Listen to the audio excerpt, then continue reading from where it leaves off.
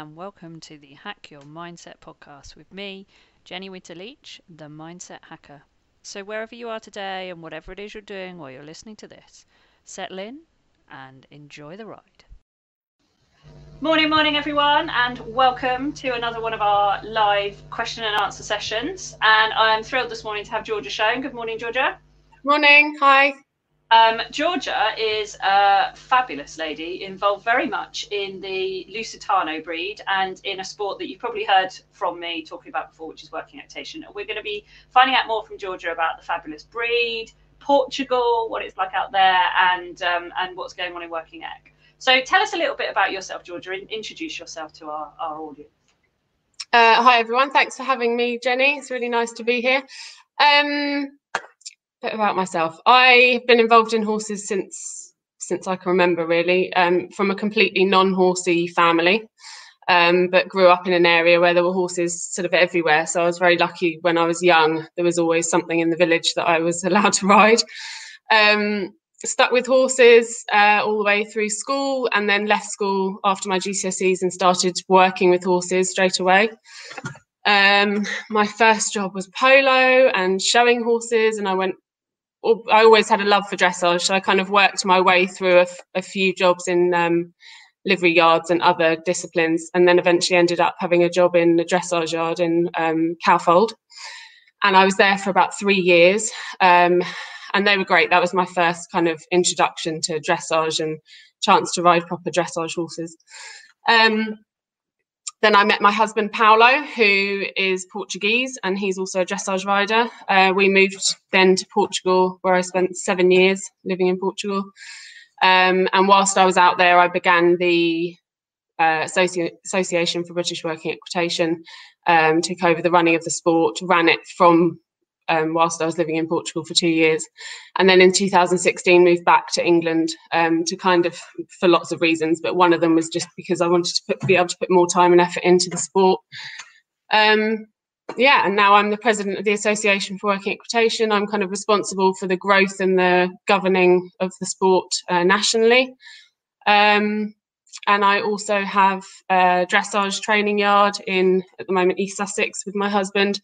We obviously, because he's Portuguese, we're specialists in Lusitanos, but we train and have horses of all breeds in livery with us, focusing mainly on dressage and working equitation. And we train people, horses, and buy and sell Lusitanos as well. Wow, amazing. So I know you just kind of go, yeah, so that's what I did, but wow, fantastic. Okay, so tell us a little bit more, because I am absolutely fascinated, because I have not been there and I'm desperate to go. Tell us more about Portugal and the way that the Portuguese are with their horses and these fantastic things they do, because some people may never have heard about the amazing like parades and parties and things that they have, and what goes on out in Portugal then with the horses. I think I find it quite hard to talk about Portugal. There are definitely areas of the equestrian world in Portugal that certainly when I first moved out there were quite shocking to me. The horses are definitely ingrained in them a lot more than I think they are in our kind of culture and in our blood in England. They really do have horses in their blood in Portugal. It's quite rare, unless you're kind of only living in the centre of Lisbon or something. Even when you're living in the centre of Lisbon, it's quite rare to meet someone who doesn't have some kind of connection with horses, whether it's an uncle who's a breeder or, they rode when they were young. It's very rare to meet somebody who has had absolutely no contact with horses at all. And they really, I think they're seen, they have a different outlook on the animal. They are seen as an animal rather than a pet, but they do that in a kind of loving, respectful way as well. It's difficult to understand, but it's definitely part of their culture in a very different way to the way it's a part of our culture here in England. I find that quite difficult to explain.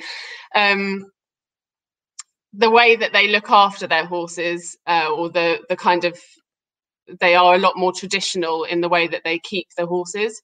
It's definitely becoming kind of closer to the way we do things over here, and perhaps, you know, other countries like Germany and stuff, it's getting closer and closer to that now. I think as the breed gets better, there's more riders doing very well in the kind of three main disciplines, especially in the dressage. And because of that, they're evolving a lot more in the way that they're taking, you know, the way they take care of the horses themselves. But there are definitely good things to be taken from the way they do things as well. That having spent 7 years there, the way we now manage horses ourselves, we've definitely taken a lot from the way that the Portuguese do it, but also try to maintain some of the way that we do it here in England as well. There's kind of a mixture of both.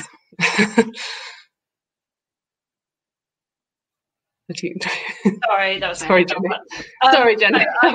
No, it's perfect. It was I fine. forgot where I was going with that little bit. I completely hit the wrong button. That was all. I was just about to ask a killer question. I nearly lost myself completely. Okay, so tell us a little bit more about the types of things then that are different, because I think it's always fascinating to learn without judgment, without any kind of good or bad about it.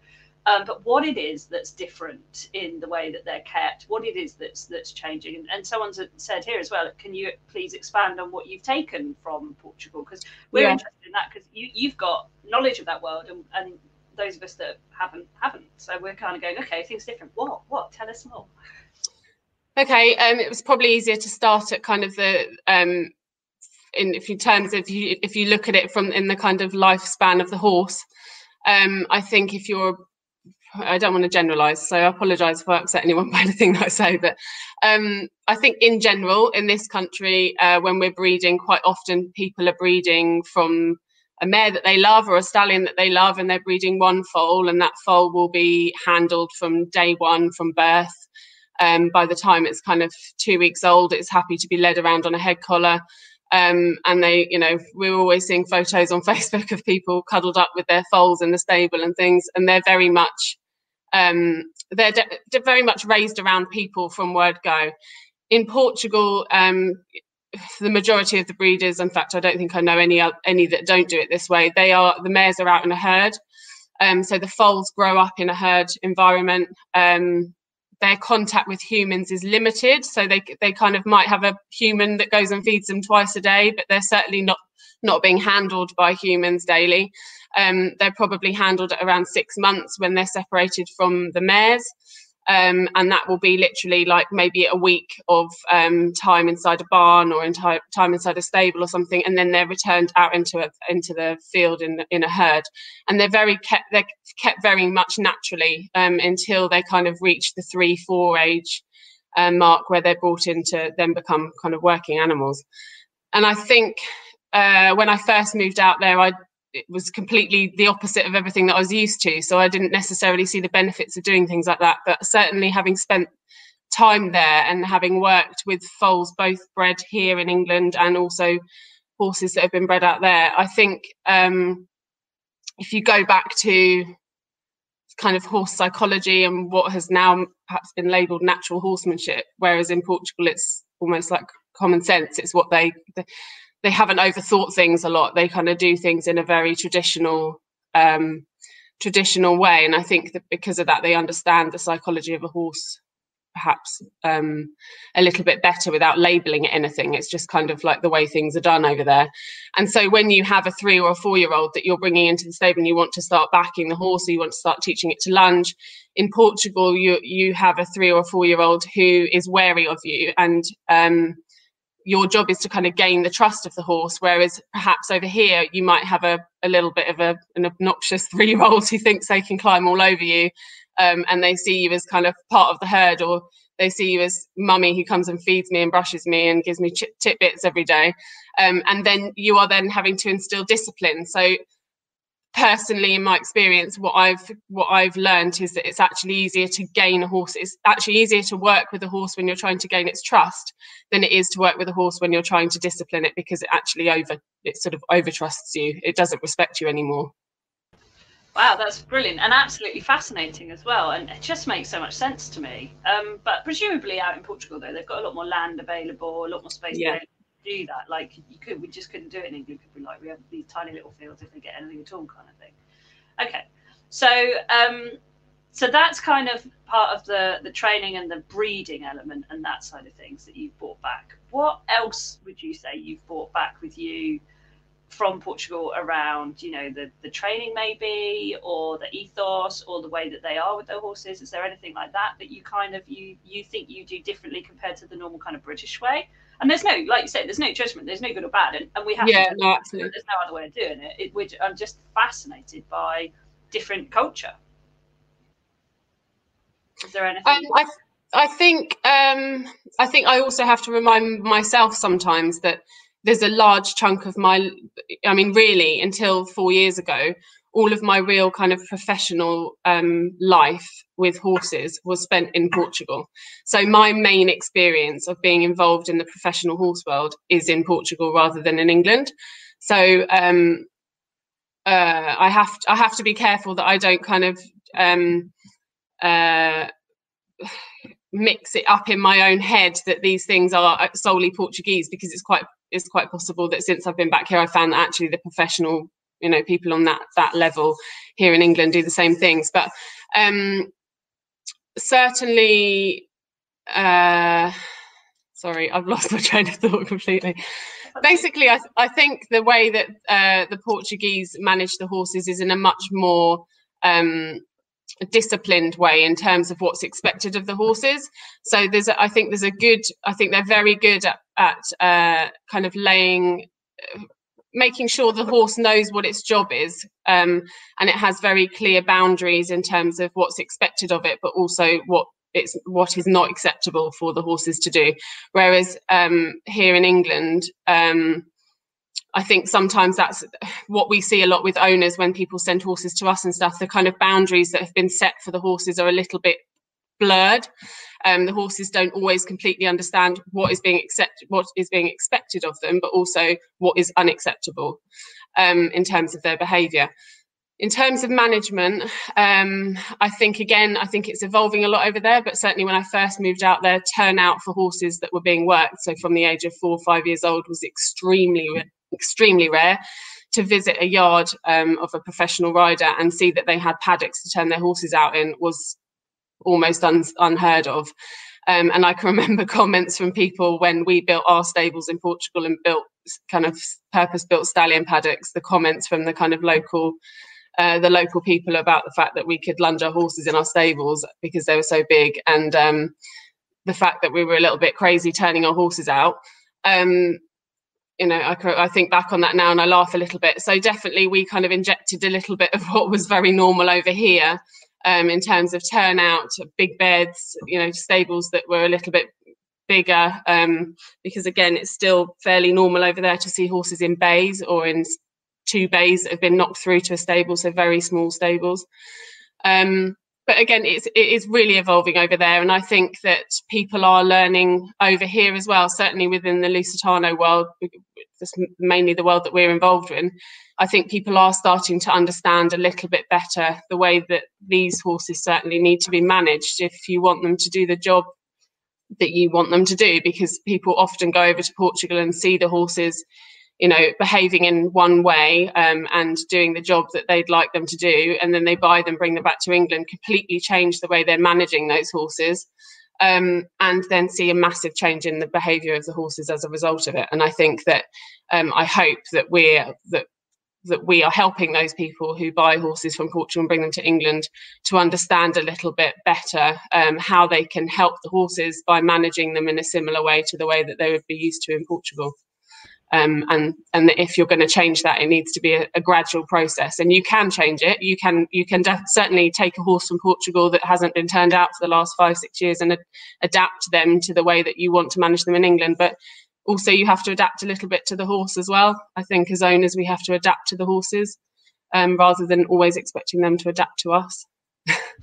And I think that's really key in anything. So this isn't about Portugal v England or anything like that. It's about different cultures, different styles, different types of riding. And it's the same with racehorses. You know, they are brought up in a certain way, and we have to bridge the gap to help them transition to a new way of thinking of being. And you know, there's no right or wrong. And around the world, there's different cultures, different ways of doing things. They've all been created for that reason.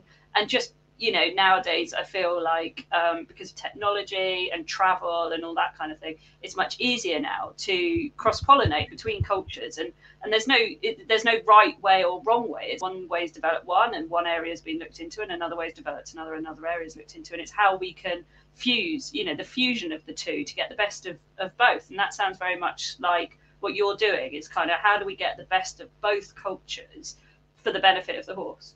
Yeah. Okay, so tell us then, because this is the bit that I'm really interested in, about the things like the parades and the festivals and that kind of thing. Is it Golga? Golga. Golga, yeah. That's it. Yeah. I think that's the one that most people have heard of, is it not? Yeah. So tell us a little bit about that for anyone who's never come across this kind of real party atmosphere, party vibe that they have with their horses out there. Yes, so I actually lived in Golga for the 7 years that I was out there. And it was going to Golga Fair 1 year, and I'd been going out with Paolo for about a year, that made me think, well, I could live out here. This would be good.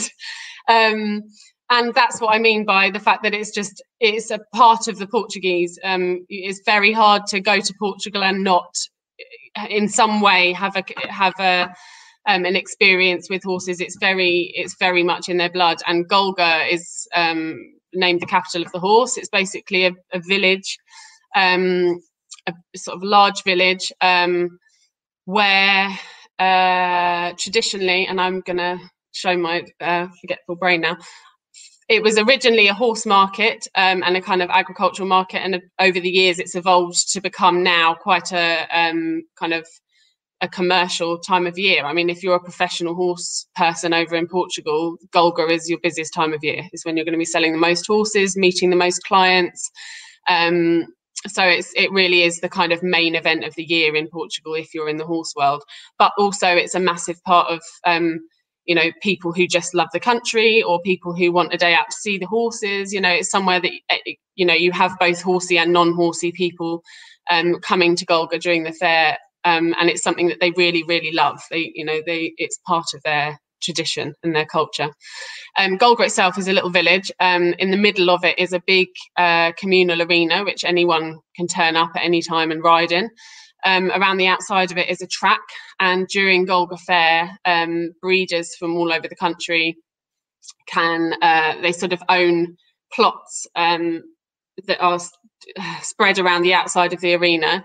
And they kind of put up their little casettas, and the whole point of these is for them to receive clients and host clients, invite people to learn about the horses that they're breeding. Some of them will have stands alongside their casettas, kind of displaying examples of their breed. So it might be their stallions, or it might be their young stock, or whichever horse. It could be horses for sale.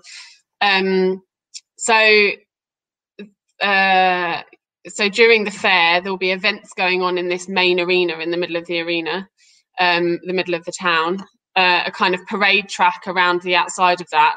And you could have 7,000 horses in Golga during Golga Horse Fair. When you visit Golga the rest of the year, it's kind of like tumbleweed city. There's no one really around. There's a couple of people who are based there all year round, so you do see the odd horse and things, but it's a very, very quiet town the rest of the year. And then at Golga Hall at that time of year, in the beginning of November, kind of anyone who doesn't want to be there during the fair moves out, rents their house out to, you know, you can rent them from England, you can go and stay. It's kind of like an Airbnb situation. And they kind of they turn up and they clean up their house. Some people have houses there that they would only visit for Golga Horse Fair, so it's kind of like a holiday home. They open up the houses, the whole town comes to life. My favourite time of the year would be the 2 weeks leading up to Golga Horse Fair, because the whole town would kind of come to life. People would be bringing things in to set up stands. The casettas would all be going up. And they're all kind of opening up their yards. Behind each house, you know, the front of the house might look like a door and 4 windows and then a garage door, but actually if you go through the garage door, there's stabling for 10 horses at the back of it. Or they might just open up the garage door and there's stables for 3 horses inside their garage. But most of the houses in Golga have a yard behind them. The horses start arriving, and the whole town just turns into kind of horsey heaven, I guess. But it still has that kind of vibe about it that's very traditional. You know, there's roasted chestnuts and smoke and traditional Portuguese music and good food, and everyone is it's just very buzzy. It's a very community spirited kind of, you know, the whole horse world in Portugal gets together for those 2 weeks of the year. I mean, my husband Paulo is 43, and he missed his first Golga Horse Fair since he was 7 last year for the first time in his life. And that's the same for pretty much all of them. You know, they all go to Golga for those 2 weeks of the year, and they spend those whole 2 weeks immersed in horses and clients and seeing each other and drinking until 8 o'clock in the morning, literally, horses inside nightclubs. Yeah, it's just a kind of rolling party for 12 days, really, but also a very serious time of year for business as well. Wow, that sounds incredible. And presumably this year, did it happen, or was this the year that everyone missed? No, it's been cancelled for the first time ever, I believe, this year. Yeah. We missed it for another reason last year, and I can't actually remember why that was now, but it could have been something to do with working equitation. I might have scheduled something to do with working equitation for the same weekend. But no, I believe it has been cancelled this year for the first time ever, I believe. Yeah. Wow, that must have been a real blow to the community. To, you know, I mean, everyone's been feeling our traditional things have been cancelled, and you know, I'm missing Olympia already. I'm like, oh, not happening, you know. And it's that same sort of thing, isn't it? It's about getting together and connecting with people and having the horses around. So it sounds amazing, and it sounds like probably next year it's going to be even more rammed because people are going to be desperate to get out there and go out there. So I want to know the Lusitano breed. Obviously, they're all out there. They're showcasing them. You know, there's these big fairs and parties and opportunities to do it and things. But what is it about the breed that you love? What is it that means it's, you know, the Lusos are where you're at, rather than having gone into the Warbloods or something like that? Because that would be an opportunity if you wanted to do that, no doubt. I mean, my introduction to Lusitanos was very much through Paulo. Whether I would have ever found Lusitanos and become specifically involved in them if I hadn't met Paulo, I don't know. I remember when we first met, kind of making a bit of a snooty comment about his Spanish white horses and him getting really cross with me about it. But now I wouldn't go back to anything else. I mean, I love everything about them. I love their temperaments. They are real work animals. You know, they're tough, they're brave, they're willing, and they want to work for you. I really truly believe that Lusitanos are really only happy when they're working. We've had the experience of horses coming over and perhaps being given rest, and I think it's very unsettling for them to, you know, people occasionally give them a period of time to settle into England and, you know, acclimatise to the different kind of the differences between Portugal and England. And I think it very quickly kind of has a mental effect on them. And I think that the work keeps them sane, keeps them happy. And also we have, you know, horses that we've retired at kind of mid-20s who, I mean, they're okay retired, but they would happily still be working if they were physically able to. I like them because I always describe them a little bit like the Labrador of the horse world. They're kind of good doers. They like to work. They're kind of chilled out. Lots of people think that they're kind of hot, highly strung horses. They're not a horse, or they're not a horse that's kind of switched off. You wouldn't kind of compare them to perhaps some of the other breeds that you could say, you know, you could put a 5-year-old on them and go out hacking. You do have Lusitanos that you could do that with, but they are very much working animals. You know, they're alert, they're sensitive, they're inquisitive. There's lots of different lines within the breed, and I like the fact that you can kind of spot very strong characteristics within those lines, and that they've been maintained as much as the breed is evolving to become more of a sport horse and more functional in kind of today's modern demands of what we want for horses to do. They are still maintaining the traditional look of the Lusitano and also the traditional characteristics. So there are characteristics in, say, the more bullfighting lines that you can still very much see today. And I like that. I like the fact that they, they have the closed blood book, and everything that's born has to be DNA tested against, their supposed mother and father. You can only have a horse enter into the Lusitano APSL stud book if it has been proven to be from those bloodlines, or from that mare and that stallion. And I like that. I think it's important to maintain those things. I suppose it reflects a little bit into working equitation. I think that the sport has to evolve, but also we must maintain those kind of fundamental rules of what the sport is. And with the Lusitano, the sport, the horse needs to evolve, the breed needs to evolve to become more successful in whether it's dressage or show jumping or eventing, or just as functional riding horses for amateurs. But also, I think it's really important that they maintain those strong characteristics within the breed. And I love them. I wouldn't go back to anything else. I think also as riding horses, they're comfortable. Then when you're sat on a Lusitano, it's generally a lot less. It's not as hard work as when you're sat on a kind of big stonking warm blood that you're trying to squash together. And so a lot of people think, oh, okay, Lusos, we see them doing dressage, we see them doing things like working eq, we see them in parade and showing and things like that. We don't really see them out doing other sports and things. And presumably they're like a horse, aren't they? There's no reason why they can't. It's just they haven't been picked for those kind of characteristics. But having heard what you just described, it sounds like they're actually great all-rounders. Is there any kind of understanding that you've got as to why they're perhaps more in the dressage world, or we see them more prevalent in those kind of areas, maybe? I think definitely you have more Lusitanos out there who excel in dressage than show jumping. I mean, my knowledge of perhaps eventing and show jumping isn't the best. Obviously, I don't have as much knowledge in those areas as I perhaps do in dressage and working equitation. We've had really successful. I mean, John Whitaker had Nuvolero, who was a Lusitano, and he was one of his best Grand Prix horses. I think in eventing, perhaps what holds them back a little bit would be ground cover and the canter. They're not horses that are made to gallop. So obviously that would be quite a big hindrance in that area. It's a shame because I think they would have the attitude for it. They are very much war horses, and they're bold and they're brave. Paolo always says if you canter a Lusitano into a wall, a good one will just go straight through it, kind of thing. Obviously, I'm not suggesting you do that, but so they should have the boldness and the braveness for eventing, but I think they just don't have the ground cover and the they're not horses that are made to gallop.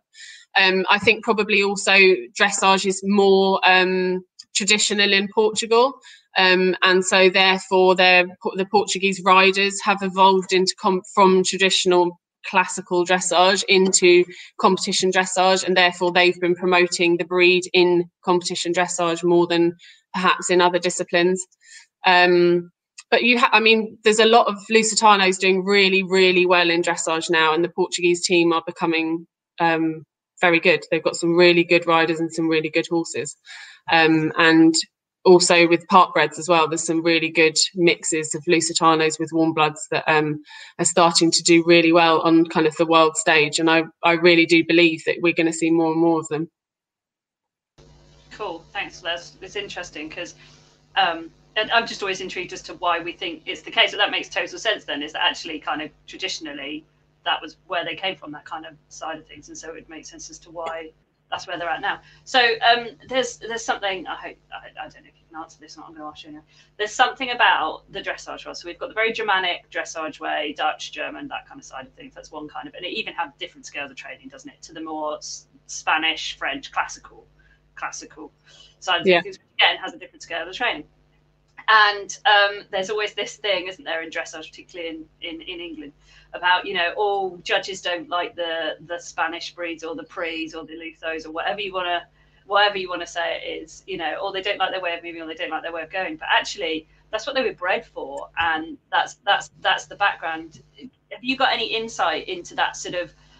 You may not have the answer as to why, but do you ever get a sense of that? Do you ever come across that or hear people saying that kind of thing in the dressage world in England? I think again it kind of comes down to trying not to generalize too much. I think that you have judges who are perhaps a little closed-minded and struggle to understand something new that they've not seen before. I think you also have judges who are really open-minded and really like the breed. I mean, Stephen Clark, for one, I think was one of the kind of first ones to really recognise the breed as having really good attributes about it that should be, you know, rewarded. And at the same time, also, right back down at the other end of the scale, if you're looking at amateur riders kind of going to local competitions and things, we as riders kind of, I know we see it a lot, and I'm not saying that I don't do it, but I certainly try not to. I think we look for excuses for perhaps our own disappointments. You can probably give a better analysis of this. I think it's very easy for us to have a Lusitano, go out and do a competition, it doesn't go so well, we don't really get the mark we wanted, and the easiest way to kind of justify that is, oh, the judge doesn't like Lusitanos. I think because we're quite a small minority, as in riding Lusitanos in, you know, in amongst a world full of dressage horses, warm bloods and other breeds, it's quite easy for us to just go, they don't like Lusitanos. But in reality, there are actually some not very good Lusitanos. You know, there are actually some not very good dressage tests being ridden, and I think we can't just always put it down to the fact that the judge doesn't like the breed, or and use that as an excuse. I think we have to work really hard to promote the breed in a way that, you know, you put the breed in front of these judges or riders or trainers, and you say to them, this is a horse.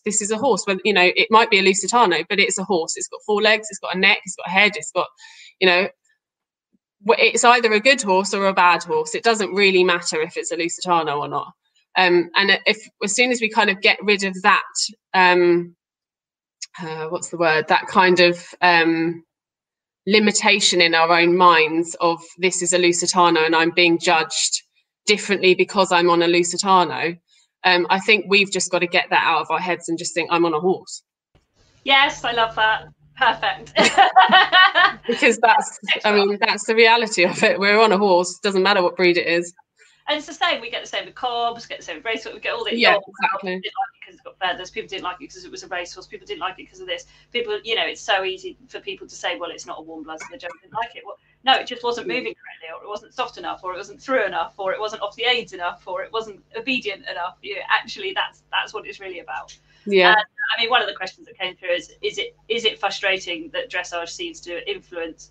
Sorry, hang on a minute. Is it frustrating that dressage judges seem to judge Lusitanos poorer than warm bloods due to different movement? But like you've just said, it's probably not due to a different movement. It's just that actually it might not be the correct movement for what that judge is looking for, or it might look very flashy but not be very through. It's a bit like, you know, medium trots nowadays in warm bloods can be a bit like this, can't it? All flicky out the front but nothing going on behind, and it looks impressive to the untrained eye, but actually it's not correct. And when you put it up, other people get annoyed about it, obviously, because it's been bred to look that way. So yeah, cool. Well, thank you for clarifying that. I think it's so key that we clarify some of this stuff, that these generalizations and these you know, remarks that are made actually sometimes are excuses.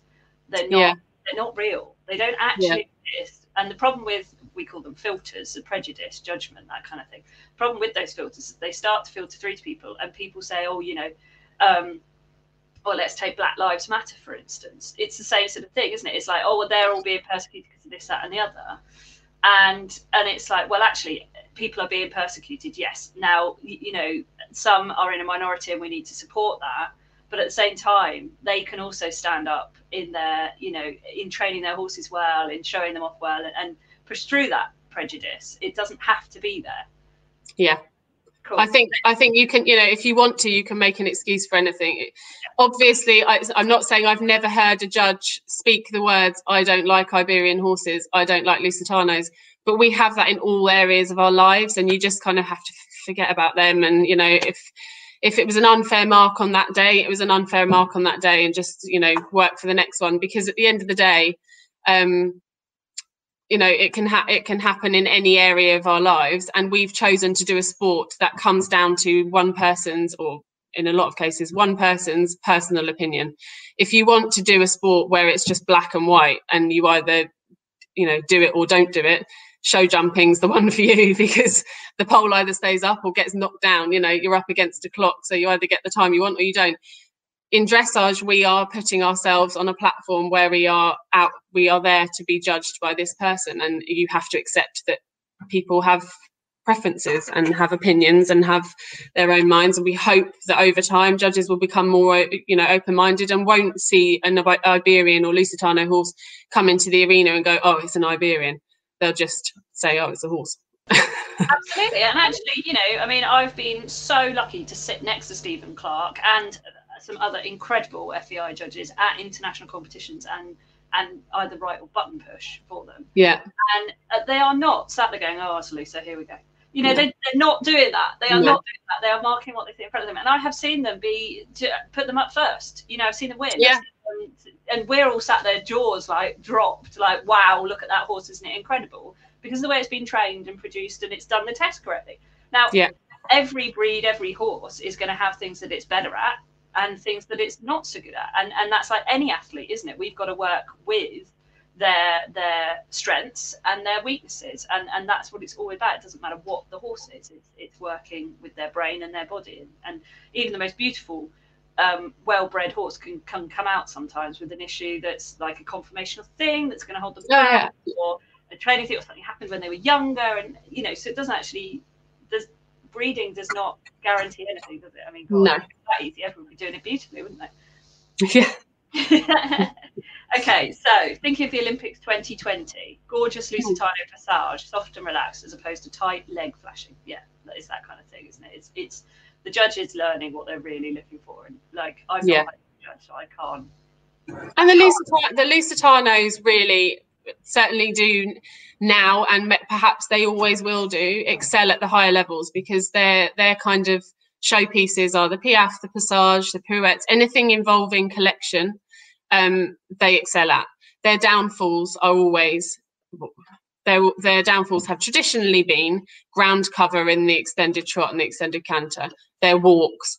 But there are breeders in Portugal who are working really, really hard and are successfully trying to improve these traits within the breed. And then I think as that happens, we will see those things changing, and they will go higher up, and I think that they will eventually be kind of right at the top of the sport. Okay, so bringing us then on to, so that was very much dressage, and you've said they are working horses, they are intelligent, they are able to solve problems, they do all these different things in Portugal. Tell us then about the roots of this thing we've talked about. Well, you and I haven't, but we've talked about many times on here, and people have seen on my Facebook page, and if they follow my personal stuff, they'll have seen me having a go as well. This thing called working equitation then. So tell us about the roots of that, from where it came from, and why these breeds are the way they are from this concept of working the horses. So working equitation began in about 97 or 98, so it's very young. It was started by Portugal, Spain, Italy and France. And it was basically kind of evolved as the idea of making creating a discipline that reflected the kind of the functional use of horses in those countries, the traditional use of the horses in those countries. So it's very much based around using horses for herding cattle, but also just general farm work. So they would be using horses on the farm to do whatever they were doing, and this is how the sport has been kind of developed as a test to see how useful these particular horses, or whichever horses were competing, would be at doing that job. Obviously, it's had to change over time, and they are working. That we work kind of as governing bodies throughout all the countries, work very hard to maintain the kind of roots and not let it turn into dressage, you know, per se. We want to maintain it very much as something that is to do with whether the horse is functional as a working animal, rather than is the horse flashy and, you know, would it go into a dressage arena and do as well. And also you have to kind of, it's not, unless you put horses out in the field and actually make them ride around the countryside actually doing the job, you're kind of having to simulate it in the way we use the obstacles. But yeah, it's very much based on the working animal and testing whether the horse would be functional as a working animal. Okay, and we've talked about obviously the Luso breed and the Spanish and things like that, but actually, if we think about working functionality, we've had a lot of those in the UK as well, in Britain, you know, and Ireland, and you know, our cobs and our Yeah. Irish horses and you know, those kind of horses that actually were working the land in England, perhaps in a slightly different way to our, Yeah. you know, Portugal and Spain and in France. So tell us then about how actually, you know, it is open to any breed, isn't it? Because it's about that. But Yeah, how absolutely. can the non-traditional horses be a part of the sport? Because I know you're seeing more and more of them come through, and I've got an Irish sports horse, so I just kind of I want to hear this because he's loving it. He is loving it. Yeah. So I find that the kind of I don't want to say this in kind of a derogatory way, but in the lower levels, kind of amateur equestrian world in this country, people are generally quite open-minded. They're up for trying anything, and as long as we kind of get rid of this idea that you need an Iberian horse, which we still occasionally hear, you know, people will get in touch with us as the association and say, I really want to do working equitation, but do I need to have a Lusitano, or do I need to be on a Spanish horse? You absolutely don't, and that's always what we tell them. And we had a Welsh section C on the senior team in 2016 in Munich, and 2016 in Munich, and we had a Connemara on our junior team last year. So you absolutely don't need to be on an Iberian horse. It's actually the higher levels and the kind of professional riders that I hear from most. I really work to try and bring in riders from other sports for a few reasons, but I think what the sport could really do with at the moment is a few people who perhaps have a bit of a name for themselves already being brave enough to come and try something different. So I've approached some dressage riders that I know and things and said to them, you know, do you come and have a go at it? You know, either we can set up for you to have a lesson, or we could do some kind of like masterclass thing with an audience, or we can do something online. And almost always the first response is, oh, I don't have a horse that can do it. And my answer to that is, well, if you've got a horse that can walk, trot and canter, you've got a horse that you can do it. Okay, once you go out of novice level, then you're talking about a horse that can walk, trot and canter and do some lateral work and do a flying change. But this is the same as dressage. If you've got a pre-St. George dressage horse, you can absolutely do an into A level working equitation course. The thing that's going to decide whether that horse is going to excel at working equitation as well will be the elasticity, how easily the horse can collect and extend and collect very easily. Whether that horse is, you know, I'm not going to say that it's as easy to get round an ease of handling course on a great big 17-hand warm blood as it would be on a 15-3 warm blood, you know, because the obstacles are very close together. You are, you know, restricted for space and things, but it's to do with the athleticism of the horse. And we've had Lusitanos who we've tried both in dressage and working equitation, and we've had Lusitanos that we've decided are far better suited to dressage because they need the space. They don't have the elasticity in their back to be able to extend in a short space, you know, extend quickly in a short space and then collect very quickly in order to do, you know, tight turns around a barrel or into the pen or something like that. So that's going to decide whether the horse is very good at working equitation or whether they can just do working equitation. But any horse can do working equitation, especially if it's doing dressage well. And actually, working equitation can be really beneficial to the horse and the rider. If you're a serious dressage competitor, doing a bit of working equitation for one season or perhaps on the side of your dressage can actually be really beneficial for the brain of the horse. You know, they see a lot. Working equitation kind of introduces them to the real world a little bit more than than dressage. And we've had horses come into working equitation from kind of having done a couple of years of dressage, or perhaps the owner was thinking that they were going to go down the dressage path. And for the first two competitions, they haven't managed to get into the arena with the obstacles. But then 3 years later, they're the kind of horse that you can take anywhere and do anything with. I mean, literally anything. You know, you travel them abroad and put them in a new arena with new obstacles and trees and, you know, speakers and, you know, all of that kind of thing, and they just accept it. And I think working equitation is really good for the horse's brain in that way, is that It teaches them to focus when there's a lot of distraction. So the temperament is also really important when you're kind of working out whether a horse is going to be very, very good at working equitation or whether they're just going to be able to do working equitation. But I think focus is really important for the horses in working equitation, because they've got to deal with all the distractions and all the things that are going on around them, or perhaps, you know, are around them, as in obstacles that are in the arena with them, but they have to be absolutely focused on the rider. And in the speed, they've got to be able to wake up and be ready to go fast because of the music and because of the atmosphere and stuff, but then they've also got to be able to switch off straight away when they get to something like the gate and calm back down immediately, in order for the rider to be able to perform the gate properly before they go again. Because if you've got a horse that loses its head in the speed because you've allowed him to gallop on a little bit, you're going to have lots of mistakes. But I think that working equitation, I don't think anyone should write off working equitation because they have a horse that tends to behave like that, because I think working equitation can be a training aid to resolve those problems. And we see it all the time. You know, we work with the development squad over long periods of time. You know, we have riders that are on the development squad and have been there for five years, and we've massively changed.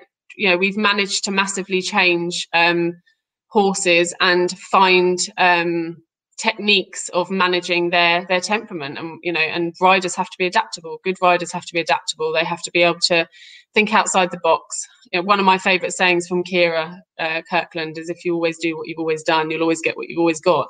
If you just set yourself rules and say, my horse must fit in with these rules, you know, some horses aren't going to fit in with those rules. You have to think, this doesn't work with this horse, let's change it.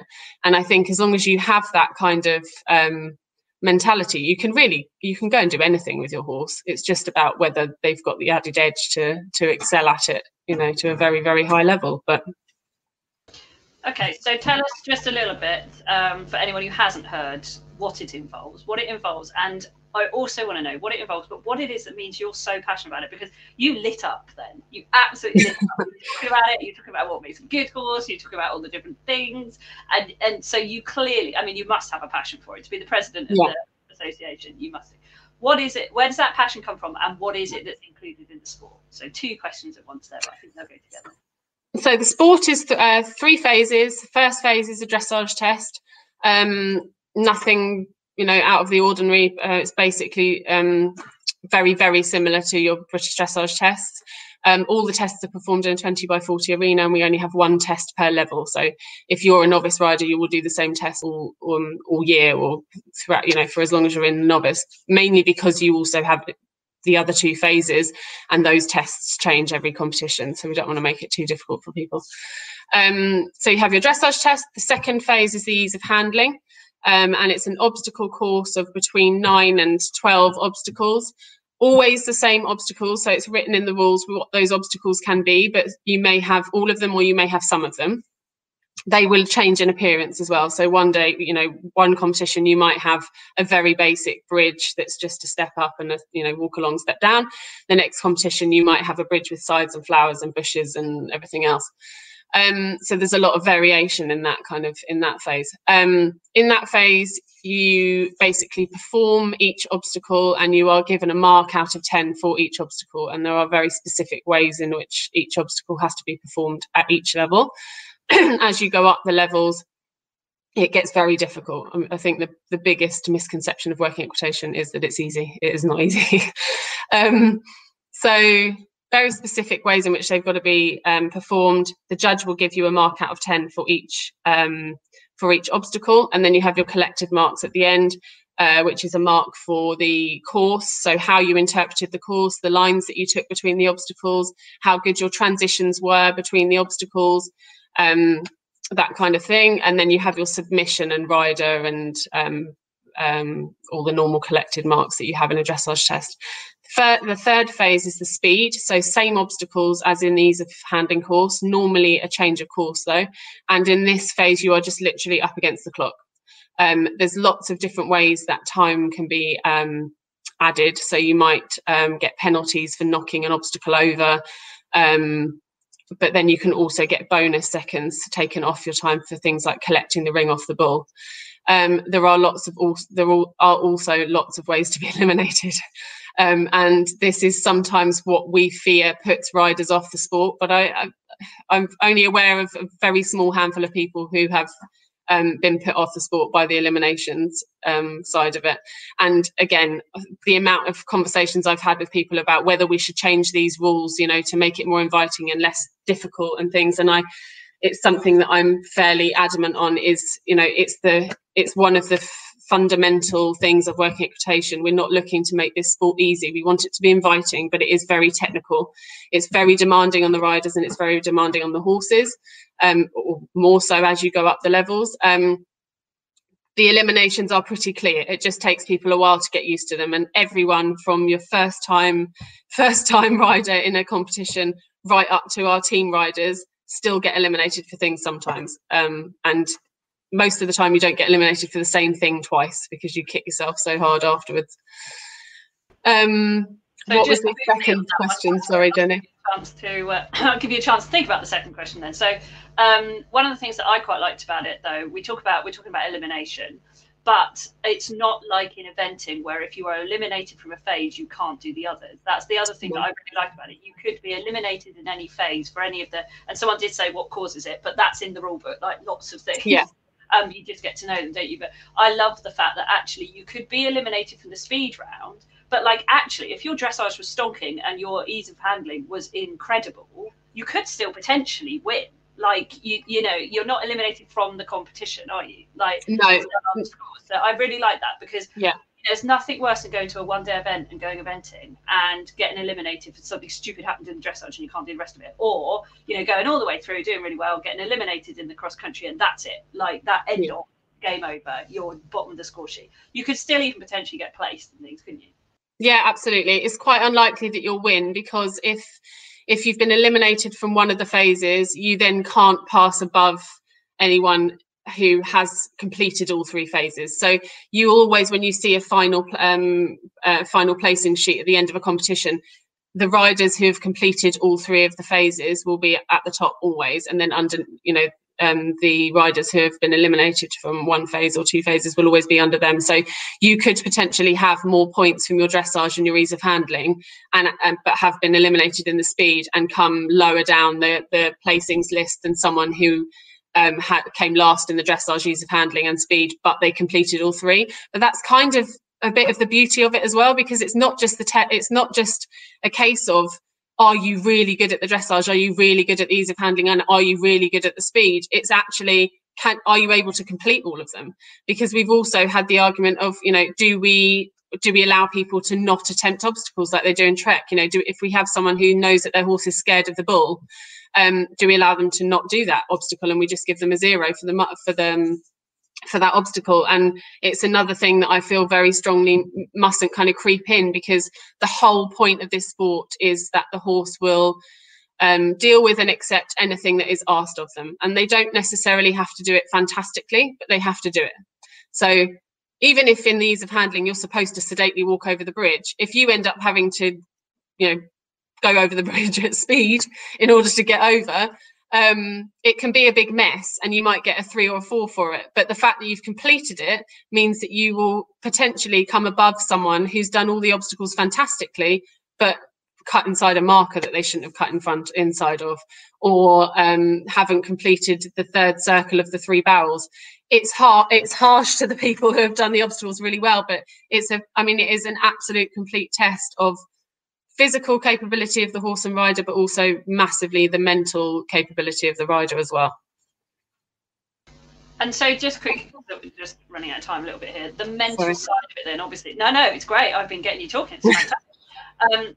Mental side of it, obviously this is the part that I am fascinated by. What would you say are the mental skills that people develop or need to develop in order to be great working eq riders? Resilience. I think you've really got to be able to bounce back. Because you've got the 3 phases, you might have a disastrous, horrendous dressage test, and that afternoon you've got to get on and do an ease of handling course and do it well. So definitely resilience, and also the fact that you come back after you've been eliminated. You've got to accept that you made a mistake and you're not going to do it again, and you come back and compete next time. So I think resilience. I think you've got to be focused, because I think for any competition, I think for any kind of competing, you have to have focus.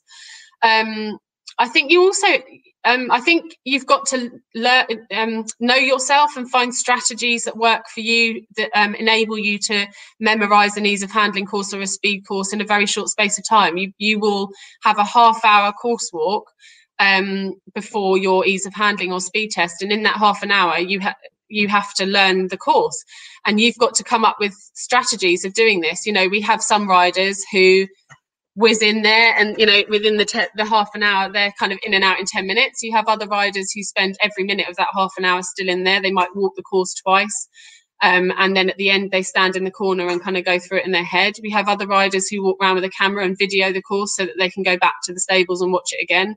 We have other riders who, you know, people have lots of different strategies to do it. And what I always say to people when they're new to the sport is use the half an hour. Don't assume that, or even when they're not new to the sport, with our squad riders, you know, don't get complacent. Don't think that because you've done this 100 times, you don't need to go in there and walk the course exactly how it's walked. You know, I learned that kind of thing in Portugal. Some of the most famous, well-known, successful working equitation riders, they walk the courses as if they're on the horse. They do the kind of comical flying change in between the slalom poles or the barrels. They walk into the bell corridor, ring the bell, and rein back out. They walk backwards. It's about imprinting it on your brain. And yeah, I think it's really important to kind of know your own brain, know the way that your brain works, the strategies that work for you, and learn how to adapt again, I suppose, adapt to the sport the same way that you would do with a dressage test, I guess. So it really is a fabulous mix, and this is why I love it so much, actually, because it is a fab mix of horse and rider skill, partnership and communication massively, and, you know, mental for horse and rider. Yeah. You know, getting you both thinking, and when that comes together, it looks easy. You know, I've seen top guys doing it, and that it looks easy because that's all come together. But they've been doing it for donkey's years. You know, they've been doing it a long time. They really know the sport inside out. They know themselves. They know their horses. Normally they brought the horse up from a youngster through the levels or something like that, perhaps. And then you see the novice guys, and you can really see the difference, just like in any other of our disciplines in the sport. Yeah. Really see the difference because they haven't learned that stuff yet. But I tell you the other thing that I really love about working equitation is that the fact that the rules are upheld, and it is black and white, and there is no allowances or changes. It's very clear, and it's very clear what everyone has to do. Like even things like, you know, you have to be platted and turned out correctly for all 3 phases, and you even have to be in your kit, don't you, to walk the course. Yeah. And I love the fact that you have to be turned out correctly for the prize givings as well. Yeah. They're unmounted though, aren't they, normally? No, normally they are mounted. Occasionally we do them unmounted, but normally they are mounted. Yeah. A couple of times I've seen you guys, it was for various reasons been unmounted, but okay, that's cool. So and it's all part of it, isn't it? It's all part of the experience. And what I have seen from what I've seen in that is it actually creates quite a close-knit community. Although they are competitive, my God, they are competitive. They're such a lovely bunch. Yeah.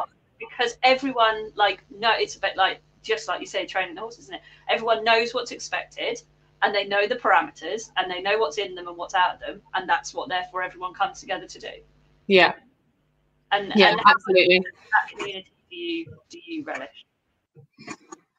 Well, I guess it's kind of a reflection of my personality, because that isn't working equitation necessarily worldwide. It's run differently in every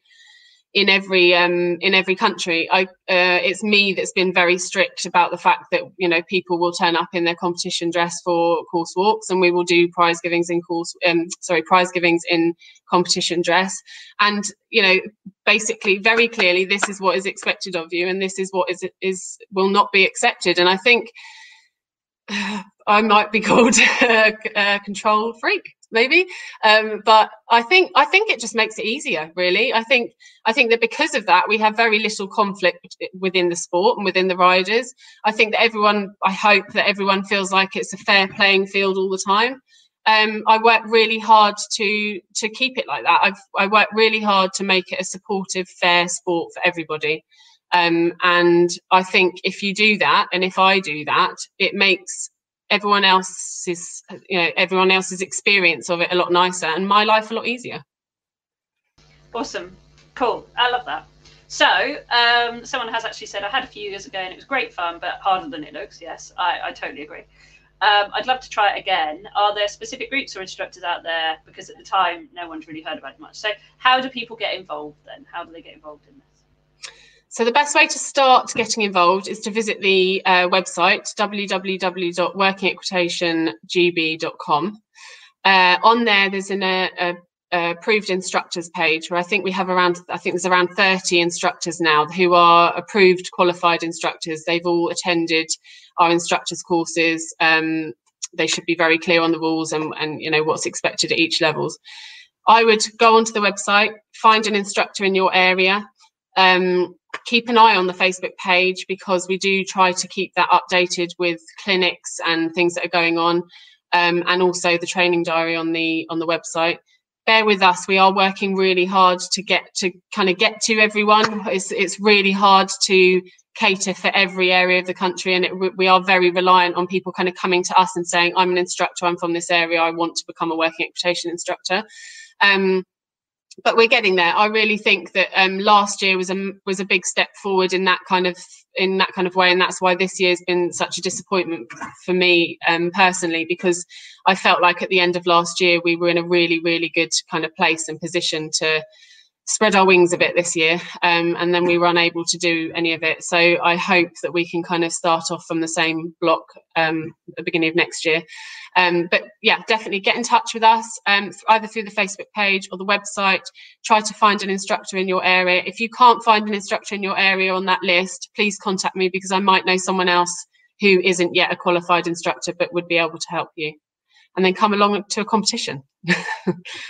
And how often are the competitions normally? I mean, I've been trying to navigate through it this year, and obviously with lockdown and things, we haven't been able to do it. So I'm looking forward to next year's competition season. Where are they normally held? And they're normally what, 2-day format? Is it normally, or not? Can you do it in a day?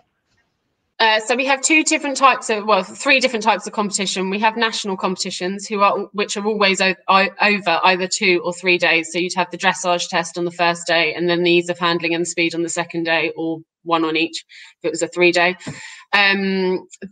We tend to hold about 7 of those throughout the year, and they start around March and end around kind of end of October. And they're kind of spread equally. I'd say there's probably a few more kind of condensed into the June, July, August months, but they're fairly evenly spread throughout kind of March to October. Regional competitions go on over 1 day normally, so you have all 3 phases in the 1 day. There's no restrictions on who can enter these competitions, by the way. It's just literally to do with the kind of boxes that those competitions have to tick in terms of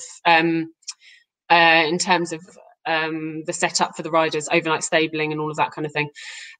So the regional competitions all on 1 day. We're working to do more of these, but we can only run these where we have the demand. So this is why it's really important that we what we were hoping to start doing at the beginning of this year, we start to track different areas of the country a lot more closely, and how the sport is growing in those areas, hopefully through our qualified instructors, so that they then come back to us and say, I've got 15 riders here who are all ready for a competition, and we can then run a regional competition in that area. We've had situations in the past where someone's asked me to run a regional competition somewhere, and we've organised it, and then we've had 4 entrants, and unfortunately we can't justify running competitions for that few amount of people. But we hope that the more that the sport grows, the more regional competitions we will be able to run, and therefore it just becomes more and more accessible to people, and people won't have to travel so far to come to the competitions. And then the third type of competition is just training competitions, and they can pretty much be run by anyone who's involved in the sport. So if an instructor wants to run a training competition, they can do, and they can judge that competition themselves. So training competitions, you won't have a qualified judge or necessarily a member of ABWE there to kind of oversee the competition. Fab. So actually, potentially loads of opportunities to get involved going forwards. And training wise, I know there's more clinics going on. things, certainly. So I'm in the southeast, and there's some great stuff going on around here now. There's a lot in the southwest as well, which is quite cool. I'm sure there's lots all around the country, but for us in the south, there's definitely things going on. But that's great that actually there's the training competitions and things as well, because obviously I'd never heard of this stuff because this year it didn't happen. So, and I mean, a lot of the international competitions and things that do actually involve the cattle and the cow cutting, they tend to go on at Iberian shows and things, do they? Or actually are they standalone in the UK? No, we didn't run the cattle phase for a long time. I think last year was the first year we ran it in Devon, and it just literally comes down to the kind of the basic difficulty in running that kind of competition. There's all sorts of safety implications. It's finding someone who has cows that are suitable to use, because not all cows will respect horses. Cows can actually be quite aggressive when they want to be. And if you have a herd of cows that aren't used to being worked by horses, it could potentially be quite dangerous. So it's just taken us a long time to find an arena that will allow us to do it. Cows, someone who has cows who will allow us to use the cows, but also works the cows themselves with horses.